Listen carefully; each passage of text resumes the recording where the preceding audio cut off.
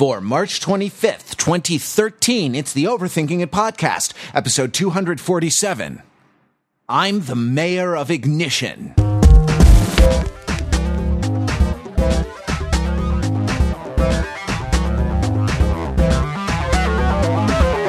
Welcome to the Overthinking It podcast, where we subject the popular culture to a level of scrutiny it probably doesn't deserve. From Los Angeles, I'm Matthew Rather, your host, here with the panel. And tonight we have special guests.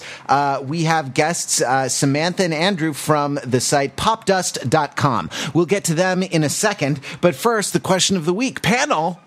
Yes? Tilda Swinton is sleeping in a box. Yay! I'm so happy. This is the best thing to happen to boxes since since they put cereal in them. The animals wanted to steal. They want to steal cereal from the box, and now Tilda Swinton is in the box with the cereal. So this happened yesterday. It was completely unannounced, and Overthinking It Muse, our favorite actress, Tilda Swinton, performed an installation where she slept in a box, and the performance piece is called The Maybe, and she wears and I'm reading from the Reuters from the Wire Service article. Now she wore a light blue shirt, dark pants, and shoes, lying on white bedding, a mattress, and a sheet and a whole thing, and with their eyeglasses beside her, and there's a little sign that said living artist, glass, steel, mattress, pillow, linen, water, and spectacles is the description card for The Maybe, a performance that I guess was conceived by her, or that she had done before in collaboration with another artist, but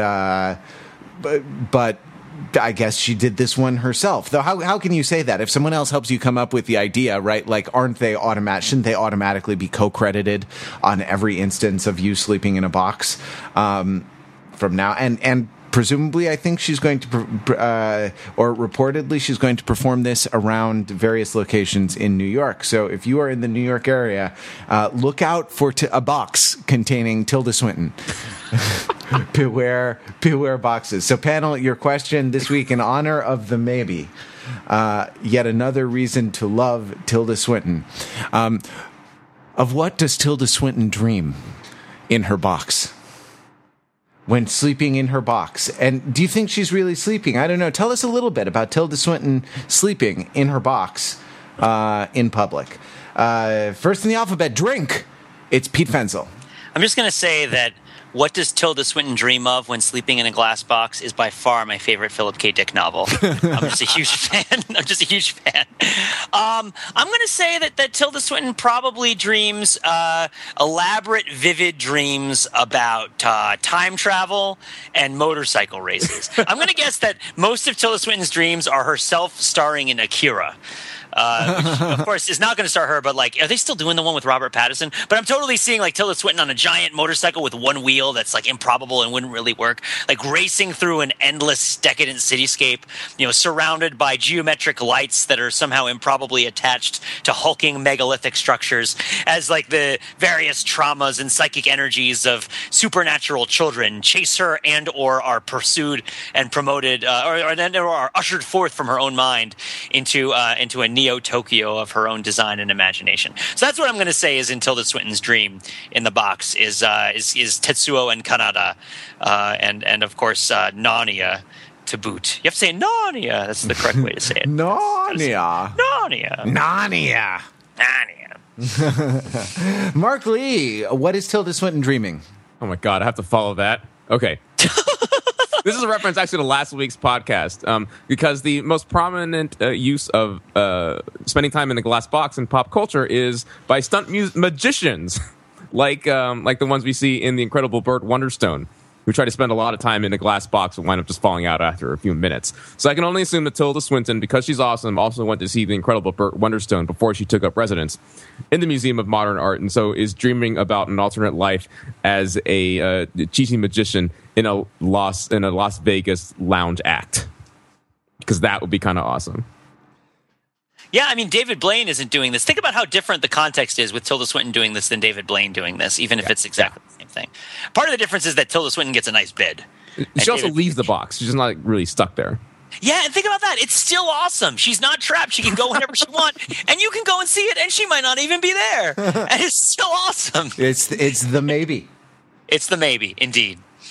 Yeah, so for me, I think that Tilda Swinton is dreaming that the world is, in fact, inside the glass box, and she is standing outside observing it. So I think that Tilda Swinton is dreaming of a topological transformation wherein, container and contained are reversed. The inside of the box is, in fact, the exterior of reality. Right. We're on the interior of reality. Yes. Right, from her point of view, from a certain perspective, from a certain topological perspective, from where she sits, the entire world is contained by the glass box. Mm-hmm. Mm-hmm. Yes, it's Tilda's world. We're all just living in it.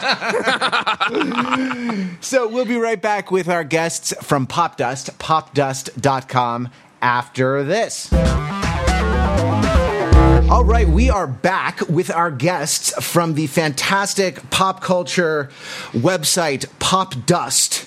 A fantastically mixed metaphor because bubbles pop, and perhaps when bubbles pop, they leave a residue. That is the pop dust. We have Samantha Martin and Andrew Unterberger. Welcome very much to our site. Oh, thank you very much to your site. Yeah, that was a kind of tortured syntax, I guess. We're not used to having guests. Can we get you anything? A virtual glass of water, virtual, ottoman to put your feet up on? Take off your shoes, please. Yeah. This is an Asian podcast. Right. Oh, thank you. My podcast is an Asian podcast, so I'm gonna take mine off just because it's what I'm comfortable with. So there you go.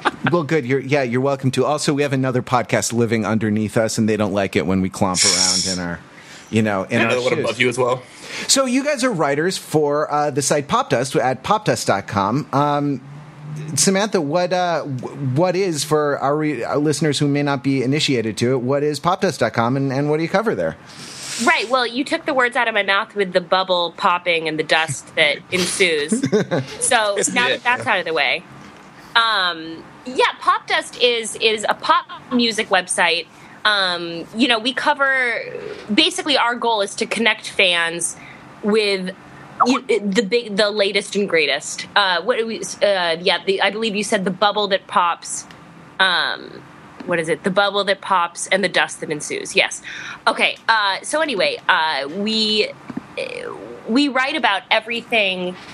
All pop music happenings, that's R&B, hip-hop, country, even K-pop now we're starting to cover very regularly. Wow. And we have, all sorts of voting competitions, interviews, photos, slideshows, lists. Lots of lists, and Andrew can speak to that because he is our list man. Just basically everything pop music. Nothing is too small or too big to cover. Uh-huh. Yeah. Fantastic. What about those lists, Andrew? Well, it's sort of, I guess, a specialty of mine, or at least it's something that helps me kind of frame my appreciation for pop music. And I end up doing a lot of these kind of large-scale lists all-encompassing in a way. Like, for instance, the new Justin Timberlake album was enough of a deuce peg for me to go back and rank every Justin Timberlake song ever recorded, including his NSYNC songs and his guest appearance on other artists' songs, and that's 147 songs in all. And for me, like, determining the difference between the 128th and the 127th best Justin Timberlake song is like the greatest thrill there is. Yep. It's exactly how I get it took him months for that very specific number. We applaud that sort of thoroughness here on Overthinking It. Yeah, you are a born overthinker, sir. Yeah. What was number one? I mean, I hate to cut, right to the. How are you going to get them to read the other 146? Is it a 147-page slideshow? Is that what it is? No. It's probably what my editors would have preferred. It's like 525 ad impressions. Chopped into 11 separate pages. I've read got a couple of lists. I want to know, how do you go about picking the criteria for what to put on the top of a given list? Do you straight down the middle it, where you establish a pattern and you fulfill the pattern? Do you take it? Do you want your number one to be transcendent in a way that separates itself from the things that have come before? Do you do the David Letterman, right, where the number one is kind of a non sequitur or something that isn't quite on the line with everything else, or deliberately not quite the best, just to sort of make it feel like it's finished? Like, how do you go about closing out the top of a countdown list? I would say I tend to be fairly consensus and crowd pleasing towards the very, very, very top, especially with the number one. Like, the number one for Justin Timberlake was "Sexy Back," which I think most people would agree, if not his definitive song, it's certainly one of them, and it's probably his most popular song, and I think the first song that a lot of people think of when they think of Justin Timberlake, and I also happen to think it's his best song. For the top 10 in general, I think it's important to have, for certainly songs that I personally prefer, since I'm the one making the list, that I feel like it's insincere to at least not have it be mostly based on my own preferences. But I do also take into account how popular the song was, what kind of place it holds in the artist's catalog. And I also try to make sure that there's at least one or two songs that people wouldn't expect, so that it's not, just like a Billboard ranking of his 100 biggest hits, and that when he gets towards the top, there's no sort of editorial edge to it. So number one was his most popular song, maybe, and number two was a song like "I Love You," which wasn't necessarily his biggest hit, but was a very big hit and a pivotal song in his career, and it's also one that I happen to think is just a brilliant pop song. Cool. And number three, "Bye Bye Bye," which is nice to see that you haven't neglected the early years. No, of course not. And then that was also kind of an important song for him and for pop music of its time period and stuff like that. Yeah. Well, here, can I ask you guys a question about pop music? Because you just mentioned popularity in pop music, right? So pop music to me can mean a bunch of different things, but two sort of axes on continuum on which pop music operates. Is it sort of aesthetic continuum of either the bubblegumminess of it, or certain choices that tend to be common across pop music over the course of decades, or also certain sort of stylistic choices that are fashionable? There's the sort of the things that make it pop music discernible if you've never heard it before, if you don't know it out of context. Somebody shows you the music, you know it's pop music. And on the other hand, pop music is music that large numbers of people like. Yeah. Right? And so where do you guys on Pop Dust, or you guys even personally, integrate those or hold them separately? Do you prioritize one over the other? Which excites you more, interests you more, makes you want to write about more on Pop Dust? Well, I think you're right in that the true definition of pop music is kind of the sweet spot in between those two axes. I think you're right that pop music, if a song is popular enough at a certain point, it becomes pop music regardless of style or genre. Like Gotye, I don't think most people would listen to his album from last year or 2 years ago and consider that to be pop music in its entirety. But the song "Somebody That I Used to Know" got so popular that eventually it kind of became, it became normalized, and now you think of that as a pop song. Whereas if you just heard it in like a coffee shop or on a public radio or something like that, you might not think of it as such. But I do think that there is also an importance to pop music started being defined as music that is catchy and massively appealing, and maybe challenging, but also very just kind of innately pleasing and visceral in a way that's easily understood by a lot of people. And so I think that the best pop songs are ones that kind of marry both qualities, and that they are what we think of to be as pop music, but they also can reach on a large scale and have a number of people identify with it, even if it's not necessarily the most conventional of a play, even if it doesn't exactly sound like the Archies or even early Beatles or stuff like that. Right, and to go off of that, I think that this year, particularly Tegan and Sara, have sort of. I would never consider the music that came before their most recent album, Heartthrob, to have been pop music by any stretch. Or, they can write a song that has a conventional form, but and have some pop conventions in it. But, they were mostly indie rock, indie folk, maybe indie pop. But in their most recent album, I would say some songs are pure pop, and that's what I'd say turns me on the most personally about pop music, is when it comes sort of unexpectedly.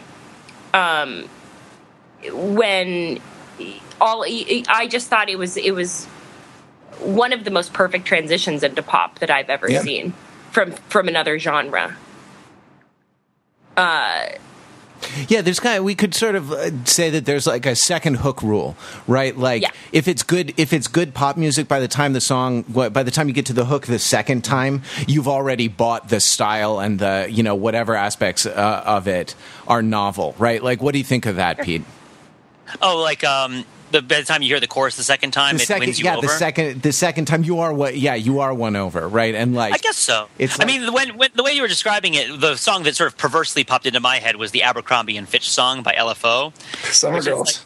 Summer Girls, that one, where it's like it comes out of nowhere. Like no one would expect that song to be good or popular or beloved by anyone, as it's sort of a list of rather unrelated subjects. But it jumps out and it becomes popular. And by the second time it comes around, that chorus comes around, I feel like it's won its battle. I don't know if I'm necessarily like on its side when it happens, but I can see what you're saying about that. Well, that song is interesting because I think that it's the chorus.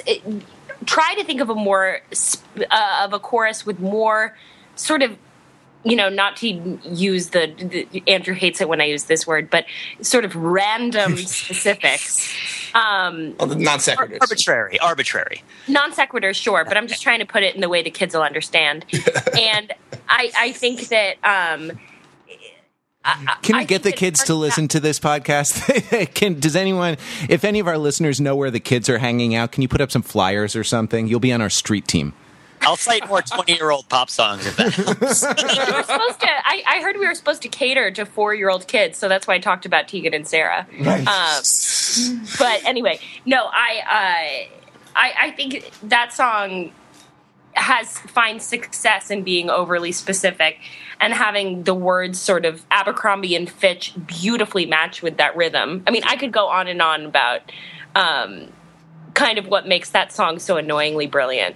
But for goodness sake, don't let us stop. I would have to think about it a little more. I was expecting to talk about Summer Girls, but but the second. I mean, I feel like there's this like second chorus rule or second hook principle, the principle of the second hook, where where like the first hook is that if it's really novel, if there's something sort of musically or something structurally that's novel about a song, by the second time it comes around, it has kind of set the stage such that it seems both sort of surprising and inevitable, like a good ending, and you're ready to start singing along. You've been primed psychologically, right? Like in the way, and like a perfect song for that. And I heard it. I only heard it once or twice in my life at karaoke. In fact, and I'm not sure if it was you, Mark, who sang it, but it was the song "Come Back to Texas." It wasn't me. It was a friend of the site, Gonzo. Oh, got it. On the site is Gonzo. Yeah. But you're right. That's a perfect example of that. Yeah, that like I had never heard this song before, and I don't think I've ever heard it since. But I was like singing along, and it was like, man, I should visit Texas sometime. That place sounds awesome, Not that the Mexican food is bad in Los Angeles, but it's right like and a whole that phrase, that sticky phrase, the Mexican food sucks north of here. Anyway, right? That's what I like to call an earworm. Also, pick the strangest examples. They're like we have people here actually. It's an eel from SETI Alpha 6. Brain and it doesn't get out. Other examples is, of course, being if you like it, then you should have put a ring on it. Perhaps being the earwormiest of the earworms. A strange turn of phrase, which, like, once you hear it, it's like stuck in there. Really? Or you just have some marriage anxiety, Mark? Are you like? It's strange. Yeah, it's odd that a woman would say that. That she would say, if you like it, put a ring on it? Yeah, that's not a. So Really? Is it odd because like isn't a strong enough word for to demand marriage, that if you like something you have to marry it? Or Yeah, And also, it is so it is undefined in this Yeah. situation. It can be whatever you want it to be. Well, Yeah, that- I think of it as being one of those carnival games where you have to throw a ring. It's a very literal interpretation. I Wasn't think we it all Abbey think about it that way. Yeah, exactly. Well, right. There are a number of things. I mean, I don't want to get too deep into the anti-feminist message of if you like it, then you should have put a ring on it. But like when we're talking Because about, there's a girl in this podcast. But yes, go on. yeah, we're all. Yay! I'm so happy. I know. Yeah, 250 some episodes, and finally, it's. No, I'm sorry, I shouldn't. We've had fantastic women podcasters. You're in a proud tradition, but in discourses of feminist discourses of female subjectivity, right, like referring to a woman as it. Right, like if you like it, then you should have put a ring on it.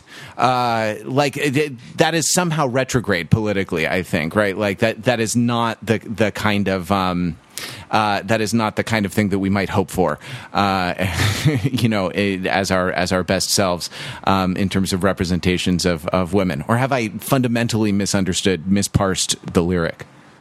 Well, I don't think that the it pronoun is the same in both parts of the phrase. Oh wow! I don't think Different it's it's. referring in both instances to her left ring finger, for example. Right. I think. Maybe he really, really likes her left ring finger. Yeah. Yeah, maybe if you like it so He's got a much, beautiful because he left can't ring stop talking about it. He says, "Look, I'm glad we broke up, but I just cannot get your left ring finger Bony out of my fingers. It's just haunting my dreams. Yeah. Right. Yeah, but sorry, we got off talk, but Oh, you're new here. There is no off topic. Yeah, but I also really like Andrew's point that sort of like is a low bar to set, right, for a proposal of marriage, for a very serious life decision. And it seems to be kind of threatening in that, like, well, if you liked me, then clearly you would have married me. So, if you didn't marry me, then obviously you just have no regard for me whatsoever as a person. Right, there's a kind of binary thinking. There's a sort of black and white logic in that I think doesn't take into account all the nuance of human relationship. But I also think that the female in question is being a bit coquettish in this instance, and so I think that she's being flirtatious, and to say love wouldn't be flirty enough for the vibe that she's trying to peg down. I mean, she's taunting the guy. It's it's understatement in the service of teasing the yeah. Yeah. Oh yeah. Bemoaning his loss. She's taunting him to deepen his suffering because she's with somebody else. I mean, by referring to herself as it, she's kind of referring to herself as this sort of unattainable object, and that like almost like a I don't know, like a museum piece in a way that like in Faith No More, to cite another 20-year-old pop song. Like, it's it. What is it? It's sure, yes. what is it? and Beyonce's the fish flopping out of water. Yeah, Beyonce is the flopping fish, exactly. And then the guy is knocking his head all over the place. I also don't think that hook really works without the dance as much as it does with the dance, because the dance is kind of key. I don't know, maybe I've just seen the people bust into the dance a lot. So, I mean, what do you guys think about that? Like, what about the visual element of pop music? How does that fit in? Is a pop music that has a visual association less than a whole thing if it doesn't have like a video associated with it, or an image, or a costume piece, or a dance, or something like that? Like, how do those senses combine in your appreciation of this particular genre? Well, I think it's important in all genres, I think, but probably even more so in pop music. And I don't know if it's necessarily inextricable. Like, I think you could say the biggest pop star of the last 2 years has been Adele, and image is it's a part. She kind of has a sort of an air of class about her in her videos, and there's a certain stateliness to it that goes along with her music. But I think you could probably appreciate the music almost as well, if not entirely as well, without seeing the videos or seeing her paparazzi photos or anything like that. But certainly she's the exception as opposed to the rule, and I think that with most of the artists we cover, people like Lady Gaga and Justin Bieber and Beyonce as well, certainly, that every video is an event, every kind of major public appearance is an event. and it's definitely very hard to kind of separate the artist's music from their image and the visuals that go along with it. And we certainly write almost as much about interesting photographs of them or provocative photographs of them, or we call Lady Gaga without any makeup, and this is what she actually looks like, and that's almost as interesting as finding like an unplugged version of Born This Way, and that it's just as much of a part of the artist's overall package. So it's often, I think, essential, but it doesn't necessarily have to be. Yeah, we have this interesting phenomenon on our site with a series that we call the musical Talmud, in which a Talmudic scholar pores over the text of the Talmud, of the scripture, and to find its meaning. It started out as us poring over the text of the lyrics to find the true meaning of pop songs, and that's how it started. But it very quickly morphed into sort of an audio visual analysis of both the lyrics of the song and the nonstop messages that are being communicated by the music videos themselves, which in a lot of ways, in some ways, became more important than the words they were singing. Yeah, no, it's definitely additional pieces to the puzzle, kind of, and that you can sort of make more sense out of an artist's overall meaning by seeing what they look like and who they associate with and how they show up at award shows and how they accept awards and stuff like that. That can be just as important a part to decoding an artist's true meaning or impact or relevance as pouring over the lyrics to B-sides and unreleased tracks and stuff like that. But I think it's fun. I think that that I don't think that's a bad thing necessarily. There are probably some rock purists that would say that it's all just about the music, but even in rock, image has always been such a large part of it, and fashion and everything. So I think that it just makes the entire overall experience richer. Oh no. I was going to say that you brought up Single Ladies, and I think that Beyonce, almost more than anyone else I can name, her videos matter more to me. Like with a song like Countdown, I find the video to completely enhance the song itself, or Love on Top, from recent memory, and obviously Single Ladies. Like, I think I cannot think about those songs or hear those songs without thinking about the video. Whereas somebody like Kesha, even though she's so image driven, and I don't need to see the video for Don't Stop, because I have such a clear picture of what she would look like waking up in the morning and brushing her teeth with Jack Daniels. Like, I don't need to see those videos. Whereas with Beyonce, it completely enhances the experience for me. Maybe even makes the experience with a song like Single Ladies. I do like to see the video resolve the contradiction between going hardcore and there being glitter on the floor. Because for me, those things don't they don't really line up. Things that are hardcore. One song that's mistaken generally they don't line up with glitter on the floor. Yeah. No. I don't. I know some hardcore people who wear glitter sometimes, but I think I work with some of them, so I don't want to mention them personally. But here, Kesha's song I was thinking about, and some of the things you were talking about that I think is generally seen as problematic. And what do you guys think of the Die Young Kesha song? Do you think that it succeeds as a pop song, fails as a pop song? It had to be sort of recanted, right, in light of the Newtown shootings, right, which seemed like a strange choice. Where does it live in the pop hierarchy for you guys, in the pop pantheon? Does it exist? Is it gone? Yeah, I think it's...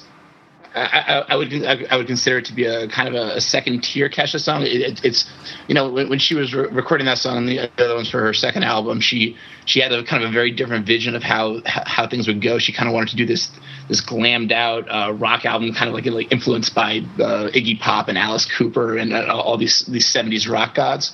And instead, her super producers, the Svengali guy named Dr. Luke, basically said, "No, we're not going to do that." And he said, "We're going to do more kind of dance pop songs like you did on your first album." And Kesha, while a woman of a certain degree of artistic credibility, apparently, she still wants to be a pop star, and she's willing to kind of listen to the guidance of this man who knows what he's talking about. So I think that Die Young kind of sounds like a phoned-in Kesha song. Now, because she and Dr. Luke are so good at what they do, there's still a lot of kind of very catchy elements to it, a lot of very elements that make it kind of undeniable as a pop radio single. Like there's like the drum beat. I hear your heartbeat like the beat of the drum, there's a bang bang sound that goes after that. Like that's a great pop hook, and after you hear it 15 times, you start banging along yourself because that's what you have to do when you listen to a song like that. But the overall message of it, which is kind of like this: we have to party tonight because the world might end tomorrow, or we might die tomorrow. That's been one of the most trodden over messages of the last 2 years of pop music or so. Like you can name a half dozen different songs, like Britney Spears' "Till the World Ends" or Pitbull's "Give Me Everything," that kind of have the exact same 2 years of pop music. I mean, like let's refresh our memory of a little thing called Andrew Marvel's "To His Coy Mistress," right? The grave's a fine and private place, but none. I think with the Mayan apocalypse that came up at the end of last year, I think that was a prevalent theme in pop music, probably for reasons conscious and subconscious. Well, we really, Adam Lambert. But yeah, go ahead. No, we were at a point where we needed to consider what it would be like to die, and Kesha laid it out to us. Cheat on your current, or get somebody to cheat on their current spouse with you because the Mayan apocalypse might happen any day now. That's it's a better idea than it's a better idea than Roland Emmerich had, I think.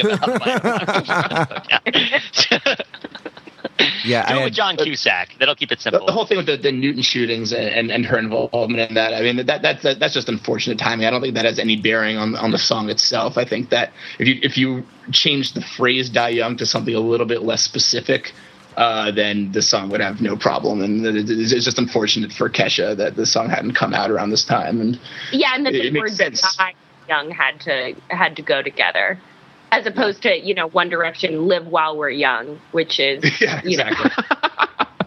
Kind of a similar. Putting live and young was more timely, I guess, than "dying young," but.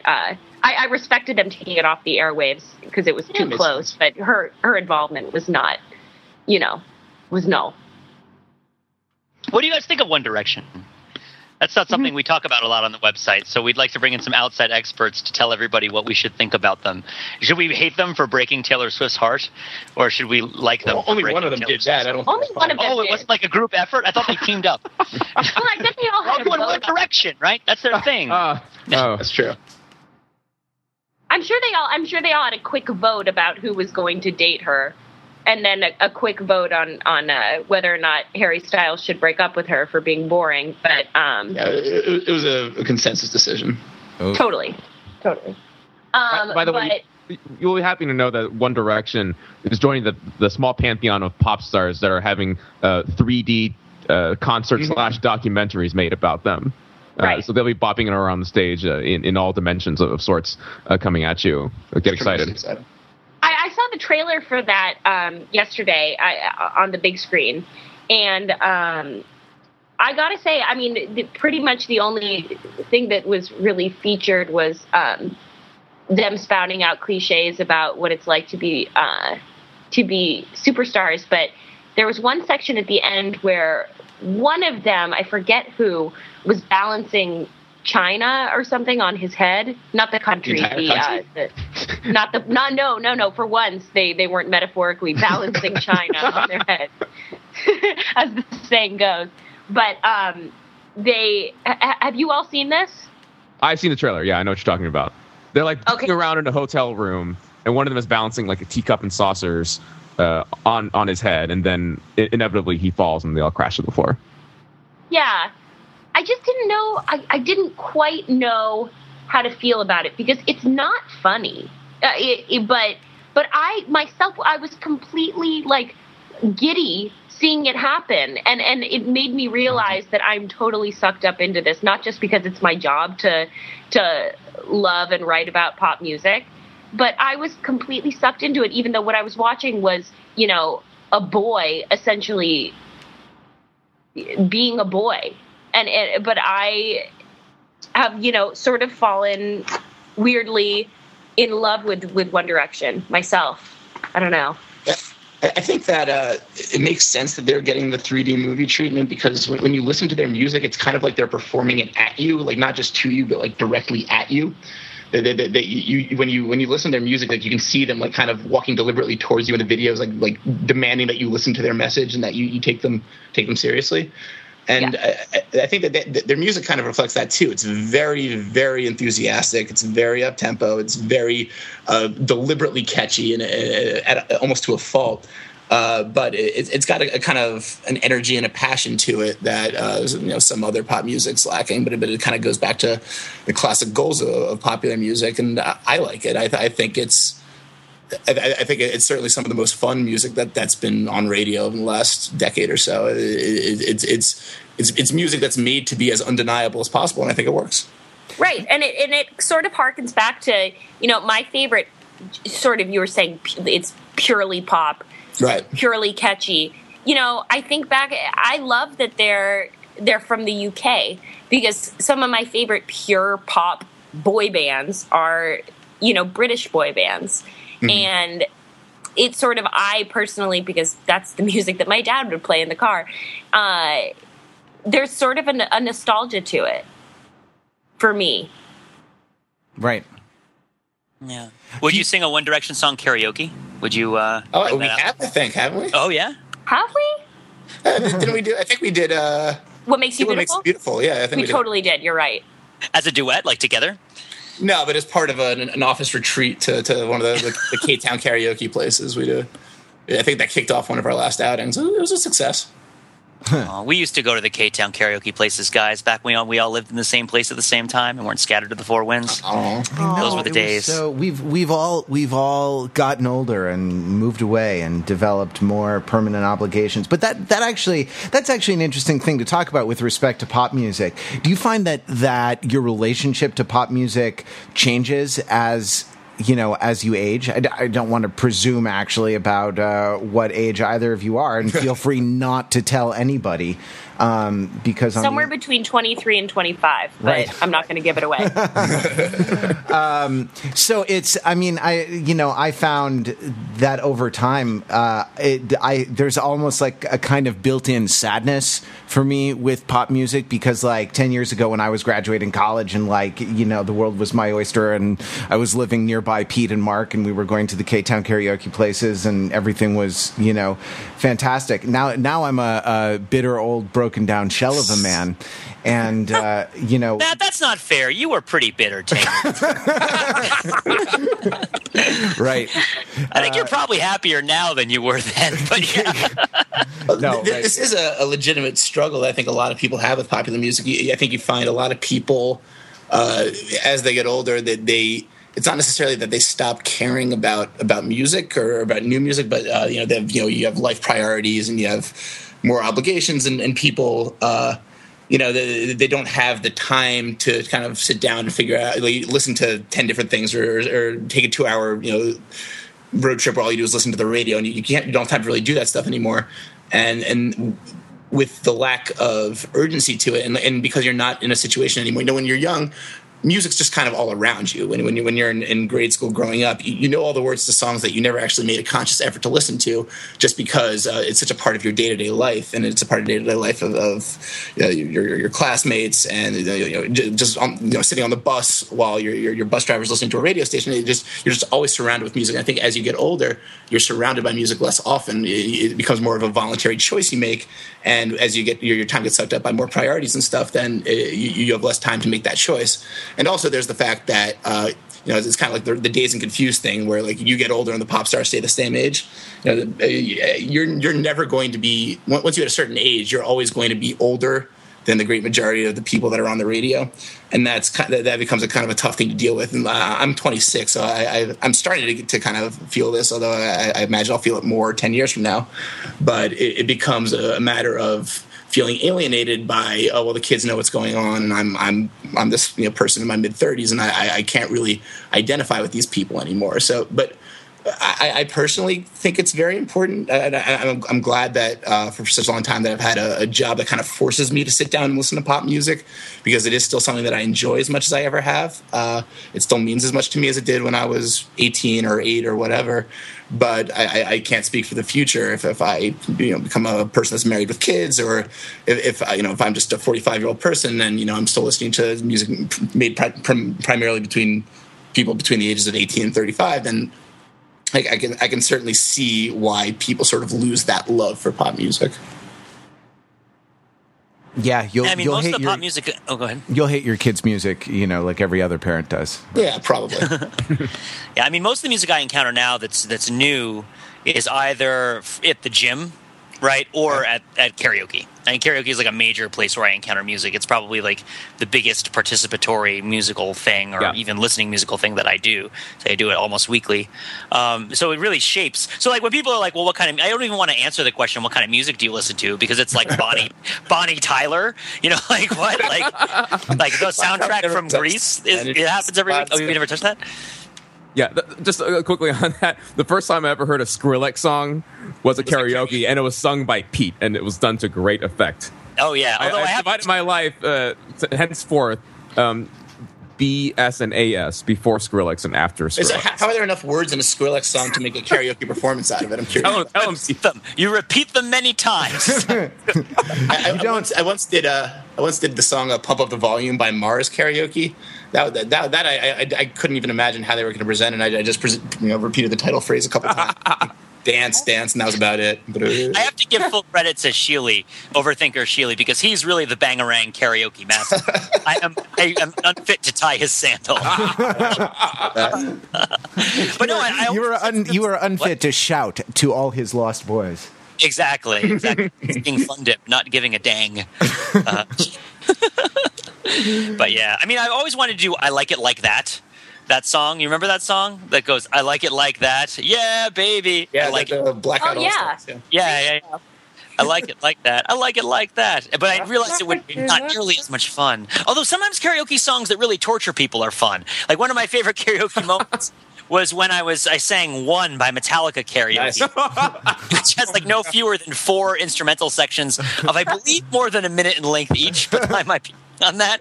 And I just remember the look on can we say the word Tomomi on the podcast? Brooks' wife, Tomomi, who of course we all love. Even Andrew and Sam love her, and they haven't met her yet. But the look on her face while John Levin and I sang "One" by Metallica was just utter horror. I mean, I don't know, karaoke trolling, karaoke griefing, are these things acceptable? Like, are these things? The phrase "karaoke filibuster" I've heard used to describe something like that. I think it's okay when used in the kind of the minority. I mean, I also am a fan of kind of the challenging karaoke song. I don't want to say that it's trolling necessarily, but one that is maybe a little self-indulgent and kind of expands the audience's expectations, if you can even think of it that presumptuously.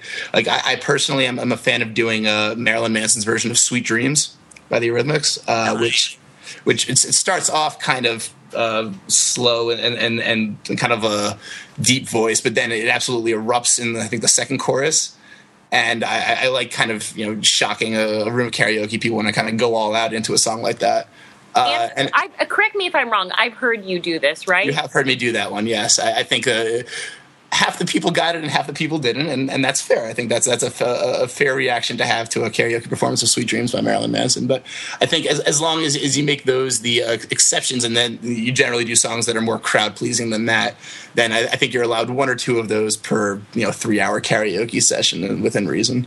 I think that I love doing karaoke, and my love of karaoke, not to make your head big, Andrew, was a lot of it was since meeting Andrew. See, you do before Skrillex, after Skrillex. I'll do before AU and after AU. With regards, that's the nicest thing you've ever said to me, Sam. With regards to my karaokeing, well, there you go. I've done it. The hardest thing for me about karaoke as sort of a newbie is those unfortunate surprises with songs where I think to myself, oh yeah, this is going to be great. Panic at the Disco's I Write Sins Not Tragedies. It's super intense, which is kind of funny. It kind of fits, I'm a girl singing a guy song. It's the words are, like we've said before in this podcast, sort of are very specific, and but I did it a week ago. Andrew can vouch. I can. And it is not a good karaoke song. And there's nothing worse than about 1/3 of the way through a karaoke song thinking to yourself, you know what, this is not a good choice. But you're still stuck with it for the last 2 minutes and 40 seconds. Yeah, you have to freaking blow out your voice to finish that song. And so I'm thinking I'm wasting most of my vocal energy right now on this song that is very alienating to the rest of the crowd. And very repetitive. And I thought to there is a little preparation that needs to go into a karaoke outing. Sure. Oh, a lot. If you're going to do hip hop. Yeah, You practice the crap out of it. But I guess so. Sam has mastered the art of doing Eminem's Without Me karaoke, and she can put on a performance as masterful as Marshall himself, I think, at this point. Nice. Well, that's the nicest thing you've ever said to me, Andrew. So, speaking of Eminem, I think the key is kind of being able to gauge the temperature of a room and knowing what kind of audience you're working with. And Right. The most disastrous karaoke performance I ever did was one of "Stan" by Eminem, and I was doing it to a room of people that I guess weren't rap fans and had never heard the song before, and they were Oh, man. prepared for how dark and intense the song gets. And it's third verse. Not only did they think that the song was creepy, I think after that performance they thought I was creepy, and they were probably a little intimidated by me at that point. So I think you have to kind of get it. But there are probably rooms where people would join in on it and sing the Dido hook and stuff like that. But you have to kind of know your audience before launching into a more challenging song like that.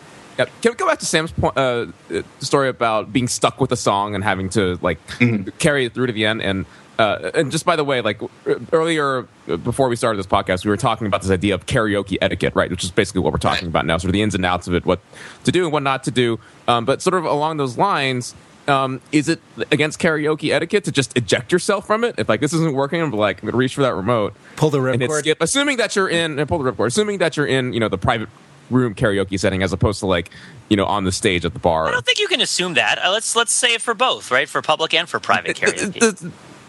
I mean, bailing in a private room is nothing. You sound oddly annoyed by that. Well, if you're bailing in a private room, it's such a simple matter. If it's just you and a couple friends, you can do whatever you want. But I feel like if you're in front of people you don't know, then that kind of changes the etiquette a little bit. It feels like a more challenging question. But I think that's a related but not entirely overlapping matter with this kind of the social context of the karaoke, right? Whereas certain songs are appropriate at a work an after work outing with new colleagues, right, rather than a group of friends like the writers on Overthinking It, who have known each other for 10 plus years.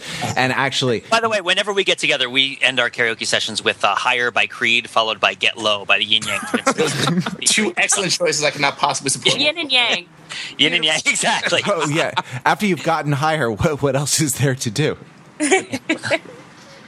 I don't know. I feel like we from time to time make choices just kind of to alienate and confound one another, and sort of take pleasure in our ability to do that, right? And I don't know. Yeah, Sheely is probably the a master at this, but we do it. But if I were in a group of people where they were new or I was anxious for them to like me, right? There's karaoke as social lubricant. Though I guess the social lubricant is the booze you're sucking down while you're doing karaoke. Right, and then there's karaoke as this sort of private transaction among friends, which is probably related to primate grooming rituals, where we pick the fleas of Skrillex off of one another. Wow, that was beautiful. What you just did there was beautiful. Well, okay, so what you're saying is there are different songs for different occasions, right? Well, yeah, I went on a lot longer than that, but that's more or less the bottom line. Oh, and then earlier you posed the question, is it okay to bail on a song? Is it okay to skip a song? Yeah. Personally, I think I would be embarrassed for anyone who felt the need to bail on a song. Unless the room was super comfortable and it was a room with friends, and you're paying for the room for 2 hours or whatever, and you don't want to waste your money on a song that somebody is completely bailing on. But I personally know that Andrew would not cotton to that. Well, I'll just say that I do feel like that there is a sort of a social contract that if you're choosing a song that other people are going to listen to you sing for 4 minutes or whatever, then you should feel sort of socially obligated to choose a song that you feel comfortable enough with singing all the way through.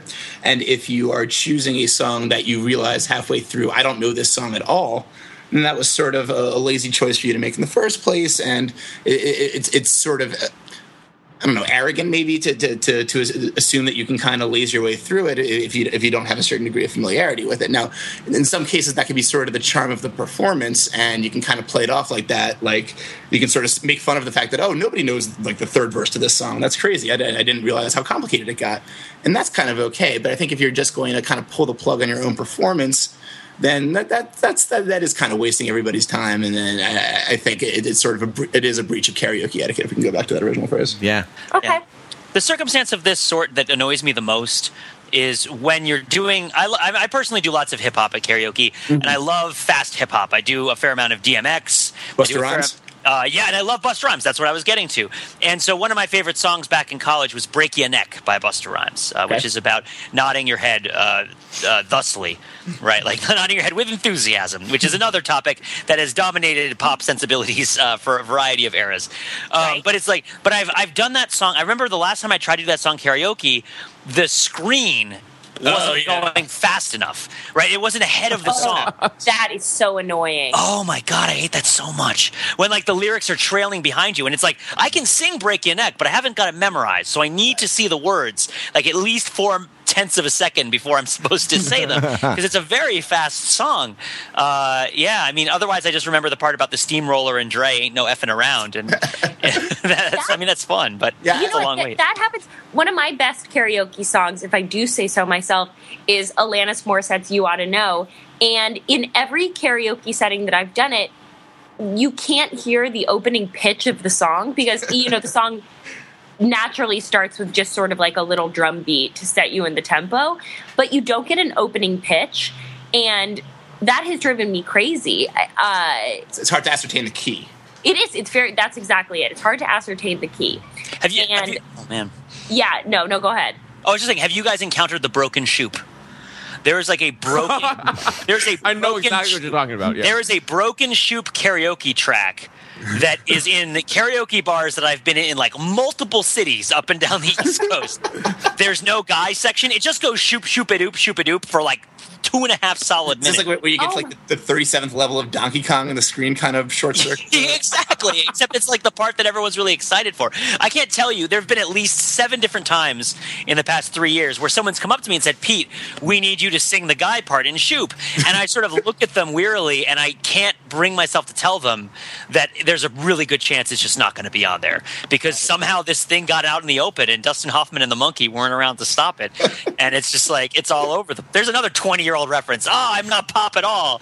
I should be referencing Drake. Drake is much more current. Drake should have stopped this song from spreading around. So speaking of tracks being not what you expect them to be, this isn't exactly the same thing of something being just straight up broken and it's like something really wrong with it, but it's sort of similar in that. Can I take a guess as what you're about to say? I think you can, yeah.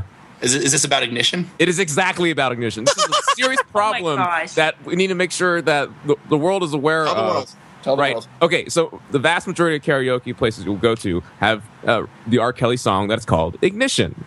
This song is nothing at all like the remix to Ignition. Remix to Ignition is a fantastic song for karaoke. Ignition is horrible and nobody knows it. So I literally, like, every time I go to a new karaoke place, I look in the book and I see if they have the remix to Ignition. And in my years of doing it in various continents and in various cities in the United States, I've only found it in 2 places. Wow. Both in New York. Man, And one of them just closed, so now it's just down to this one. I've had the same problem, but I feel like it might be even a little bit worse with the song Crossroads by Bone Thugs and Harmony.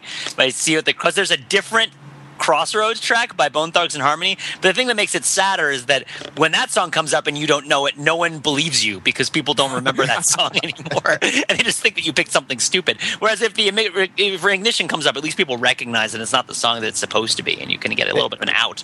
But it's funny, especially with that Ignition example, like the fact that I was able to guess it. And I've had this conversation with other regular karaoke's before. It's kind of like I don't know, like an inside joke among karaoke regulars. I think you can almost use it to ascertain what kind of frequency a karaoke goer somebody is whether or not they know about the Ignition thing. maybe the same was true about Shoop 10 years ago. I don't know, but it's interesting that karaoke culture can kind of congeal itself around a song like that. It's I don't how think you know you're dealing with a karaoke regular. Is that's your little code word for them? Have you ever done the Ignition remix of karaoke? And if they say, they'll just know. They'll give you a little wink, and then you'll know. You're in. Yeah. Someone should give out badges. Someone should give out achievement, a little pin that I can attach to my label and wear at all times. Or maybe like a Foursquare for karaoke, like you check in with certain songs. And, Exactly, yes. Yeah. I'm the mayor of Ignition. I have fleshed out this idea in great detail years ago on some master business plan business requirements document for intensive karaoke information technology system. Unfortunately, the means and methods to do this are beyond me, but I do have that dream. Yeah, it's a great idea. And if only we had more people in this country who came up with great ideas for startups they have no intention of doing themselves. Oh, man. I will say Andrew's one rule of karaoke that I respect but I resent is that he won't do the same song twice to the same crowd.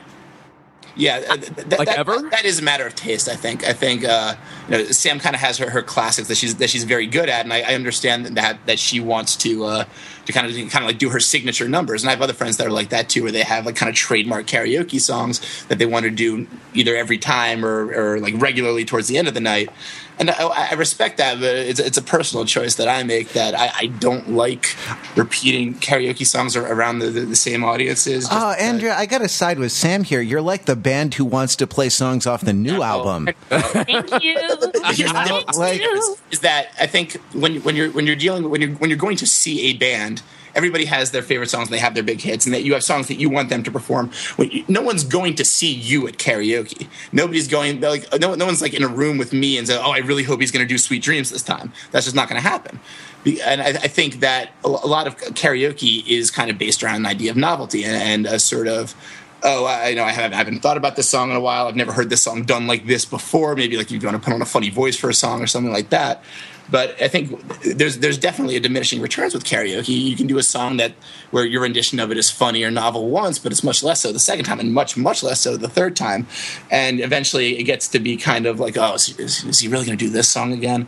That's my opinion of it. Anyway, that's how I feel when in a room with karaoke people that I know have like a wide breadth of knowledge, and they can do new songs and different songs. But keep coming back to the same ones. That's an argument I've had with Sam, and I certainly respect her viewpoint, but it's not the one that I have. So I'll go ahead. Andrew, is this a hard and fast rule that you do? Like, once it's done and it's gone forever? Oh, it's just you sort of have to like let it go for... Oh, for myself? You have to let the crop lie fallow for several seasons, and then you can come back. Myself, if I know that I've done a song with a group of friends before, I won't do it again for at least a couple years, or at least until I get really, really, really drunk at the end of the night. I mean, I followed this rule myself for like a long time, but mostly at like a specific bar. So it was, that's like years. Especially if you know the regulars and they know you, and it does get to be kind of schlocky if you do the same song over and over. Sure. I mean, I wouldn't do, for example, the Divinals, I Touch Myself Again in front of our work crowd, aside from the obvious that it was completely inappropriate. But when Andrew and we did Dreams by the Cranberries, and I would have liked to have repeated that again.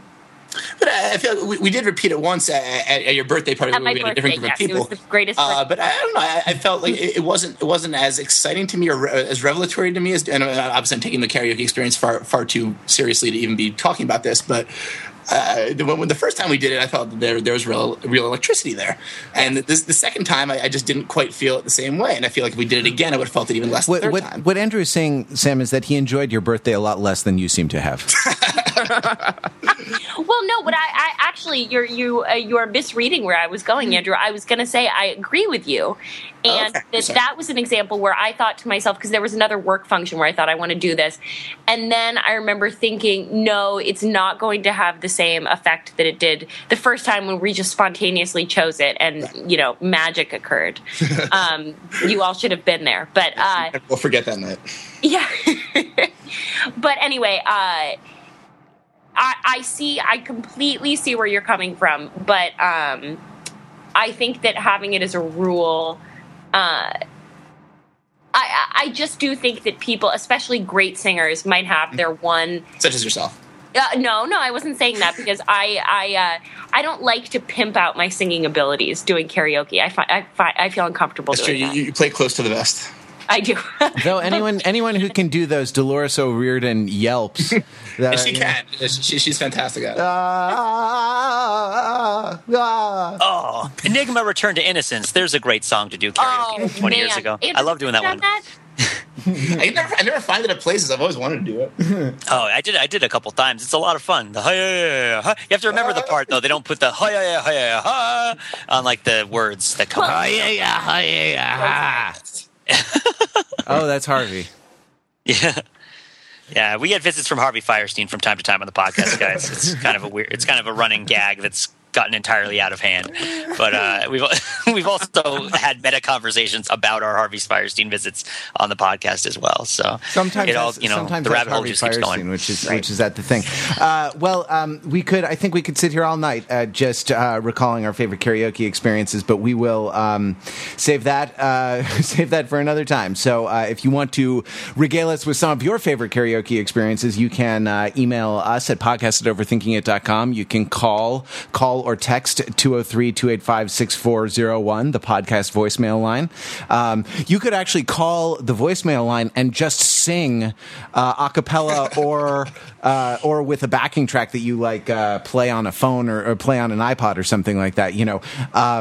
Karaoke into the thing. There might be a rights issue with playing that into the podcast, but we would find a way. And you can join the conversation that always happens in the comments on the show notes for this episode. So, hey, I want to thank very much Samantha Martin and Andrew Unterberger for being on. The site is popdust.com. You can follow the site's Twitter at popdust. And Andrew's Twitter is AU Get Off My Gold, AUGETOFFMYGOLD on Twitter. And Sam's Twitter is Hi, My Name's Sam, HIMYNAMESAM on the Twitters. Guys, it was really, really wonderful having you on the show. It's wonderful. Very enjoyable. Thank you. Excellent. We'll be back next week. Until then, you can find us at www.overthinkingit.com, where we subject the popular culture to a level of scrutiny it probably doesn't deserve. Woke up in the morning feeling like P. Diddy.